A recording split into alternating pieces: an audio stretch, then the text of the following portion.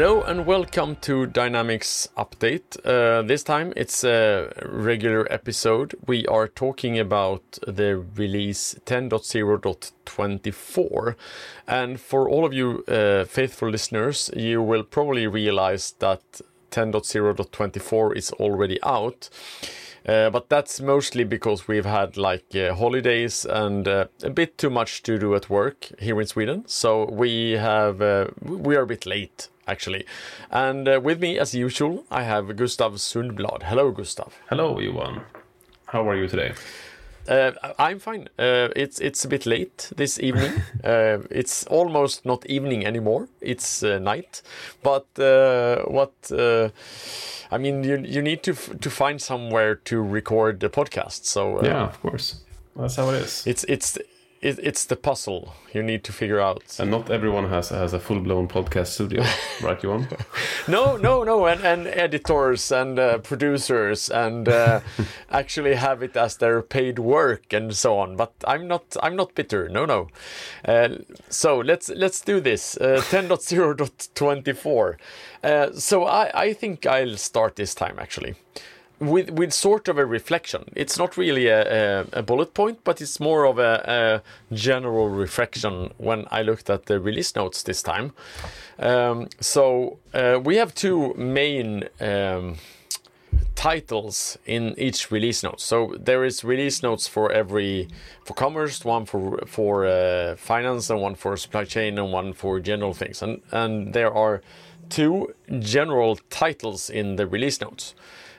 Features included in this release and feature enhancements included in this release. So that meaning not new features, but rather things that came before that we have now adjusted, made a bit nicer or fixed in some way.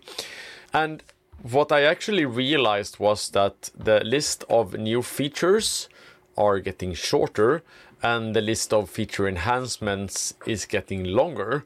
And I don't really know exactly why in this case, but I have two theories. One of them is that most of the backlog is actually getting worked off, so the product is getting more mature, which I think is one of the explanations here.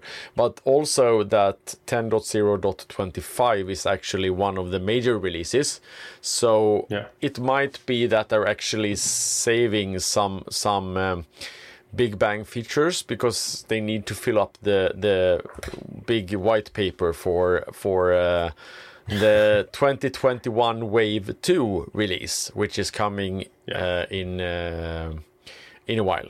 And a good thing is that they get more time to polish the features, right? Yeah. So I mean I don't have a problem with this because I am of the opinion that if it isn't done, you shouldn't release it because that just makes people annoyed and they are starting to question your quality. So having a feature that is not really done, I think it's better to hold off and put it in the next release and so on.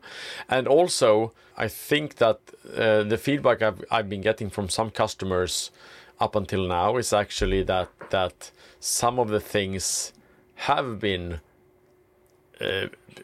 varying quality in some cases, and I really think it's a really good thing, not just pushing out new features, but actually making the ones that are there better and more reliable, and actually doing like the last percents of the feature. That's good, I think. Yeah, of course, and also staying up to date, because a lot of these features are of course dynamic in themselves, like finance is being, or like regulatory demands coming in, and retail or commerce, not the least, where you get new customer expectations of having specific functions. So it's really necessary to always improve, and that's the nice thing about the evergreen one version. All of those the segments of actually being able to stay up to date, right? So. Yes. With that said, let's just jump into the topics, right?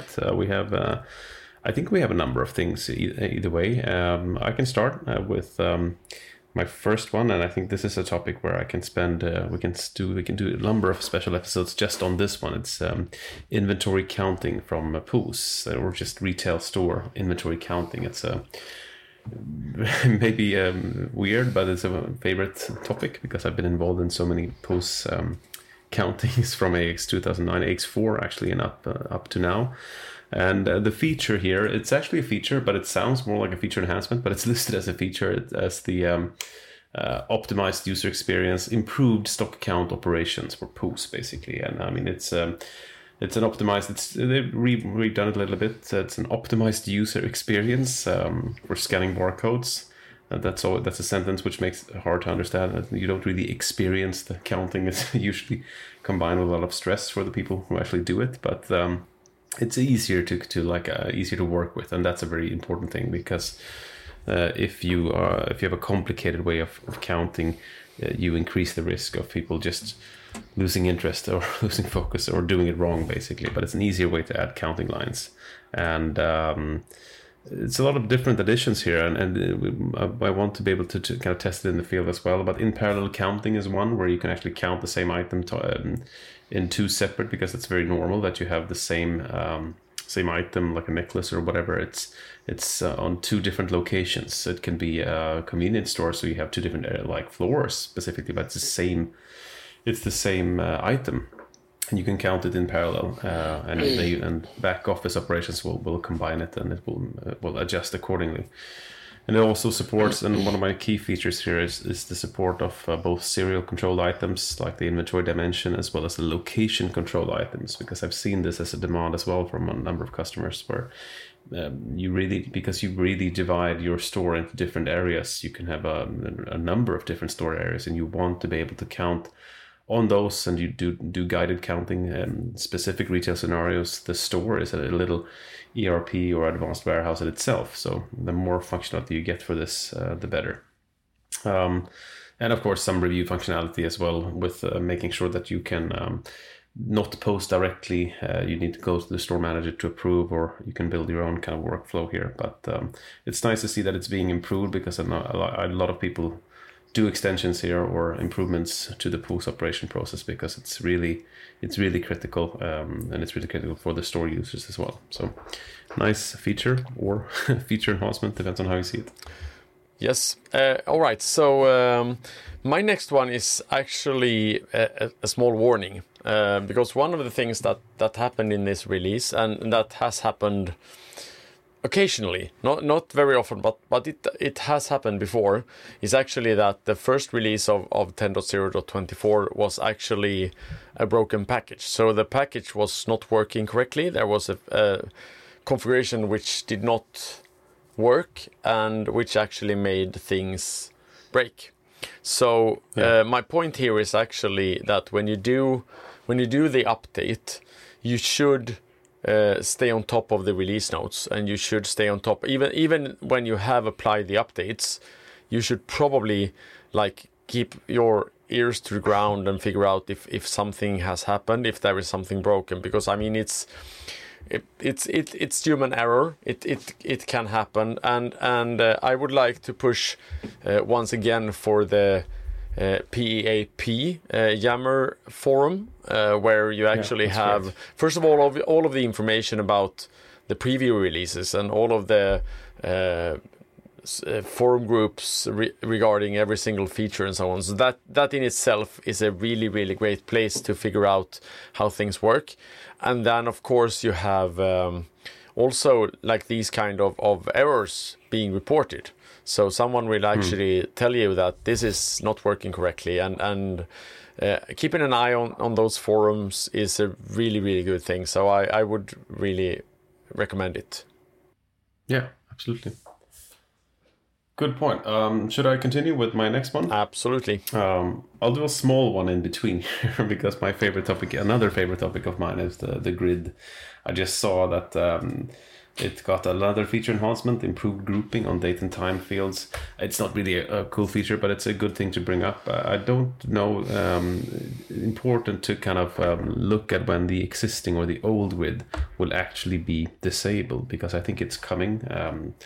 Not sure how soon, or if it is already in place, like a date. But make sure to test if you haven't really enabled or activated the UI, like the new save views and the new grid capabilities. make sure to test that and get it underway.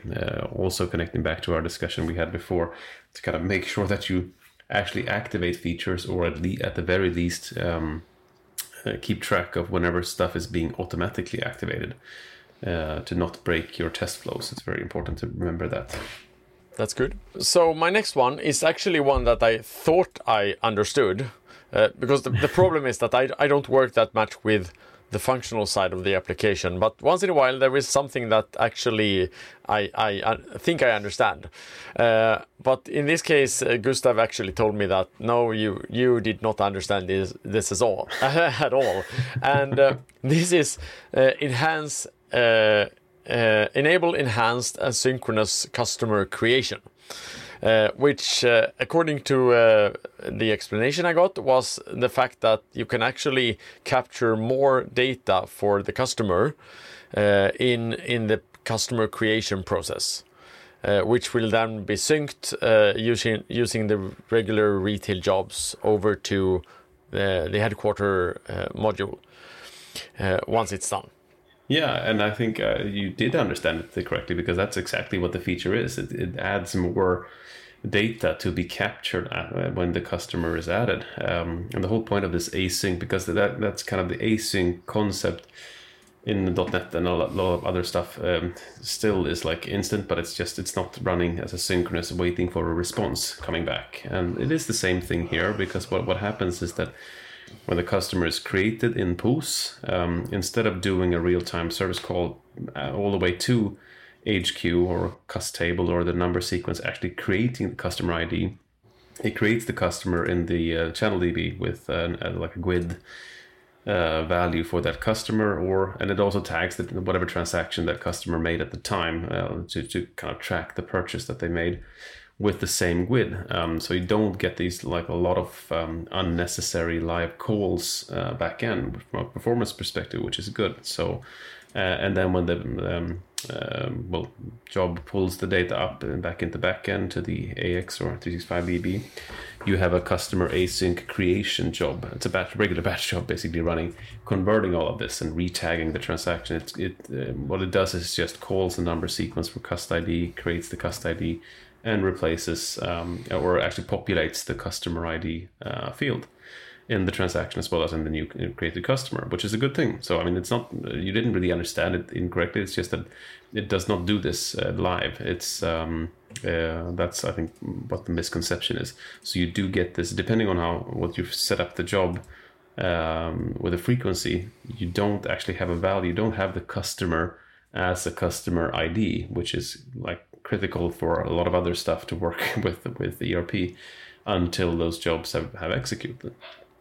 So it's important to know that when it comes to the async creation. And also, I ran into one case before where it caused a little bit of a headache, because Dynamics was not the master of the customer number sequence. You had a number system being in command of that. So you had to do an extension to actually call the correct number sequence or make sure that they didn't overlap. So keep that in mind when using the async. It's a very good thing to have to reduce performance needs, and but make sure you understand what it does, because it kind of prevents you from getting a customer ID or account num value in the cust table until that process has executed properly. Yes, so my next one is actually also like a public service announcement, and that has to do with the retail SDK. In 10.0.23 is actually the last version that is using the old retail SDK. And from now on, the recommendation is to be using the new Commerce SDK for deploying and developing the POS client. And I just wanted to mention that there is a date set in October 2022 where the old retail SDK will no longer be supported. And as usually, no longer being supported does not mean that it stops working. It means that it will no longer be supported. So if you have issues with it, you might not get assistant. You might not get help with whatever you're doing. And that is probably not a good scenario to be in. So my recommendation is that you probably start looking at this already now. I mean, I'm not saying that you should phase out the retail SDK right now, but you should probably have a plan for when you're going to do it, especially if like you have like a sprint cycle release schedule. You should probably at least set a date for when this is going to happen. Yeah, and I think one of the key principles of this shift here is moving to the extensibility framework a little bit more as well for the POS operations, right, or the POS packaging basically, where you get the standard AppX package is well kind of sealed, locked. You don't need to roll that out each time you do an upgrade. You just need to deploy your extensions. So it's if you get this, when you get this in place, it'd be an improvement, I think, but it requires some planning because I think you need to reactivate, etc. So it requires a little bit of a time horizon here. So it's good that you remind Johan, because it's I mean, it does require some reworking of specifically UI components, I think, but plan it ahead because you need some time to do the deployment, I think. Yes, in many cases. Yes, and there is also one more thing that is good to understand here, and that is that the provisioning of the packages of the SDK is actually done in a completely new way. So your developers will start getting used to handling packages using NuGet instead of downloading them manually, unzipping them, pushing them into repository, and checking them in. So what you which actually is the normal way of working. Yeah, exactly. I wasn't going. We're getting there piece by piece. Yeah, I wasn't going to say anything, but that's actually how regular developers do things. So what we actually, just to explain it very briefly, what actually happens is that instead of downloading the files and pushing them into the repo, you actually just add links to each of the packages. But that also requires you to think about it in another way, because the problem there is that if you don't, if you do this the good thing is that it's dynamic. So when you do a compile, you actually download the packages into your repository and do the build on the packages, which means that you get the new packages. That might also be a problem, because if you get the new packages and there is something broken in the new packages that you haven't realized, you will get the broken parts as well. I don't think anyone has, at least no one developing things, had missed out on the entire Log4j debacle that transpired over the end of 2021 and the beginning of 2022. And that is basically one of the issues. That when you have these dynamical package libraries, you might end up in a situation like this. But there are ways to handle this. You can actually do something called version pinning, which means that you actually lock the version that you're working with, so you won't get the newer version if you're not prepared to get it. So, but I mean, it's all in all, it's a good thing, because if you have a version that has, for instance, a security issue, then you will get a later and actually fixed version, and that's a good thing. But you also need to figure out that there might be issues. Yeah, that all goes into a lot of planning, and make sure that you know or read up on the transitioning, of course, and also make sure developers are up to speed. And also, Johan, let's agree, let's not say regular developers, because it sounds derogatory. No, it's just ERP and maybe non-ERP developers. Yeah, sorry, I'm from the other side. So, I was just kidding. But it is sometimes playing catch up. It was the same story with TFS when you kind of implemented TFS for AX 2012.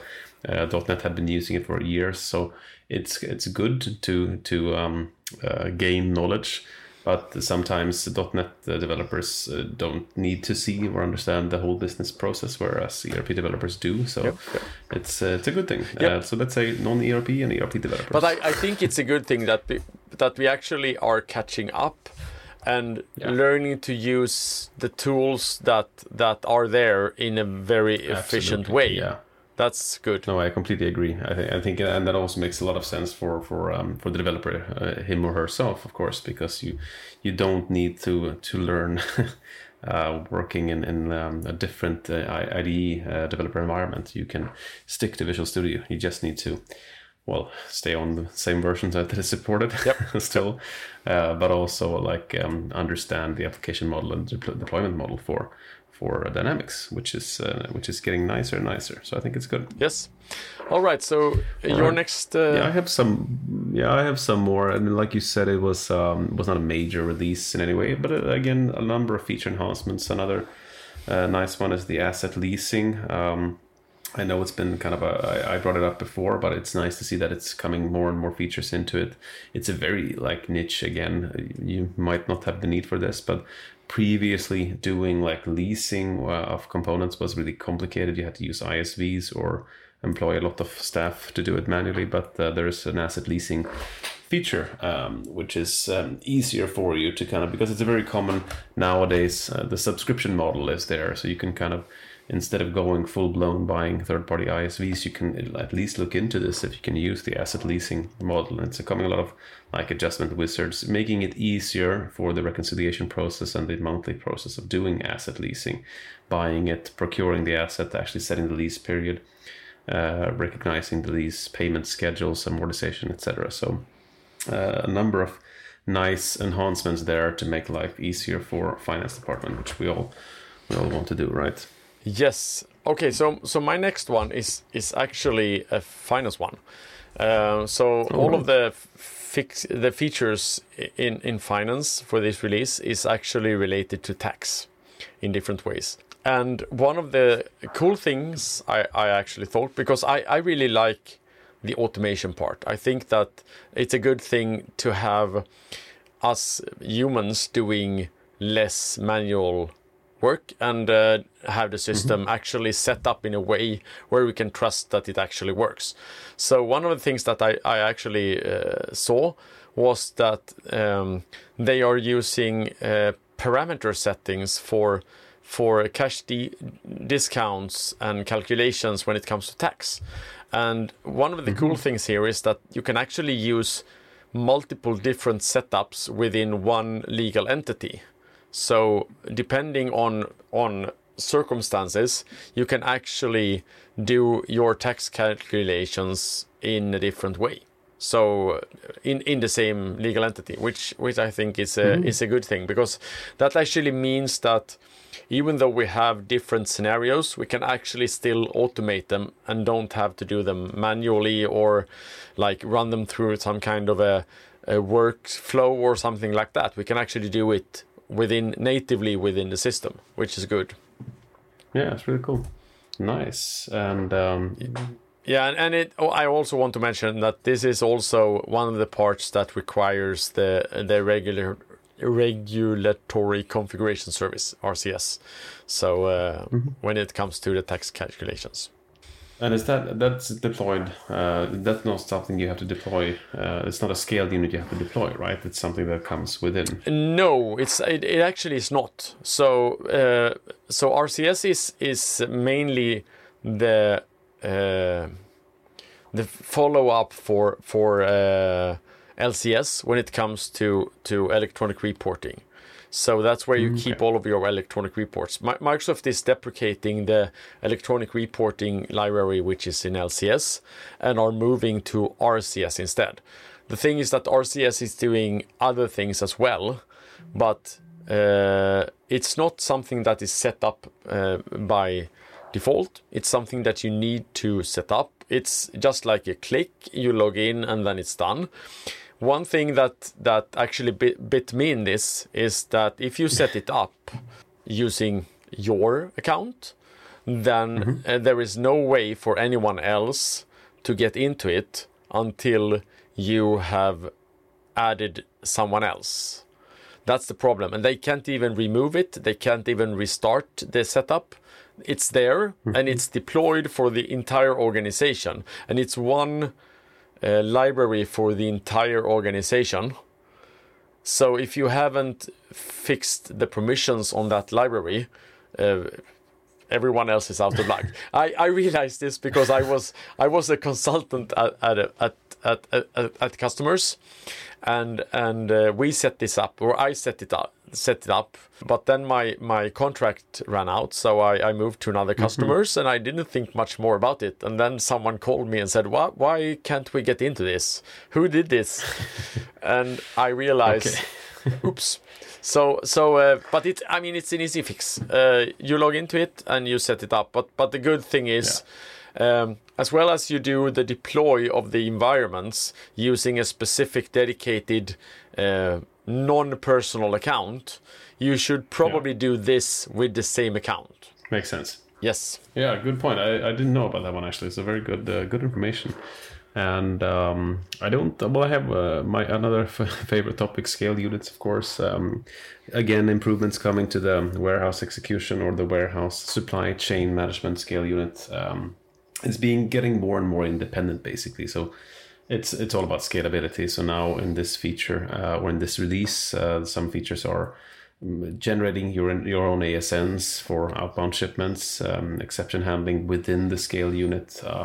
So it's basically you're getting an autonomous scale unit here for warehouse execution, where you can basically do all of your necessary work in that scale unit from a performance perspective, which is very nice if you have a global scale where you have multiple warehouses on different regional. So that I think that's it's nice to see that it's getting more and more like it's a mini ERP of its own. Maybe I'm just saying this now. Maybe we'll get our own disconnected WMS, external WMS system. So it's a 3PL solution with a scale unit, basically, with integrations built in. That's more or less what we have if you use the scale unit now. You have an external third party, or non-third party, but an external scale unit working as your WMS, but it's all Dynamics. So it's conceptually very cool. And that's it. That's all the stuff I have for this release. There are a number of good minor features and feature enhancements, so read up if you didn't like any one of these. Yep. So I think the next one will be a big bug one, since we have the major release. So until then, have a nice time, and hear from you then. Bye bye. Thank you. Bye bye.